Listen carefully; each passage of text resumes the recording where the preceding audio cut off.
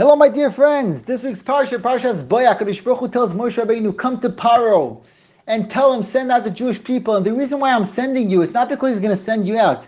It's because I want to give him some more makos. And the reason why I'm giving him more makos, the Torah says, Leman tisaper b'oznei bincha uven bincha es asher yisrael al tibim mitzrayim, that you should have stories to tell over to your children. V'yedatim ki ani Hashem, and that's how you're going to know that there is Hashem in the world. We say in Hal, we say, E'emanti ki adaber. I heard once a beautiful pshat, E'emanti ki adaber. That means, how does a person strengthen his own emunah?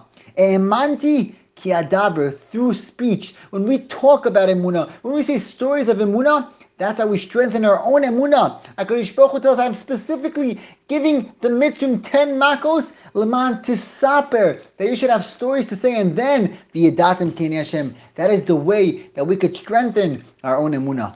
Have a great day.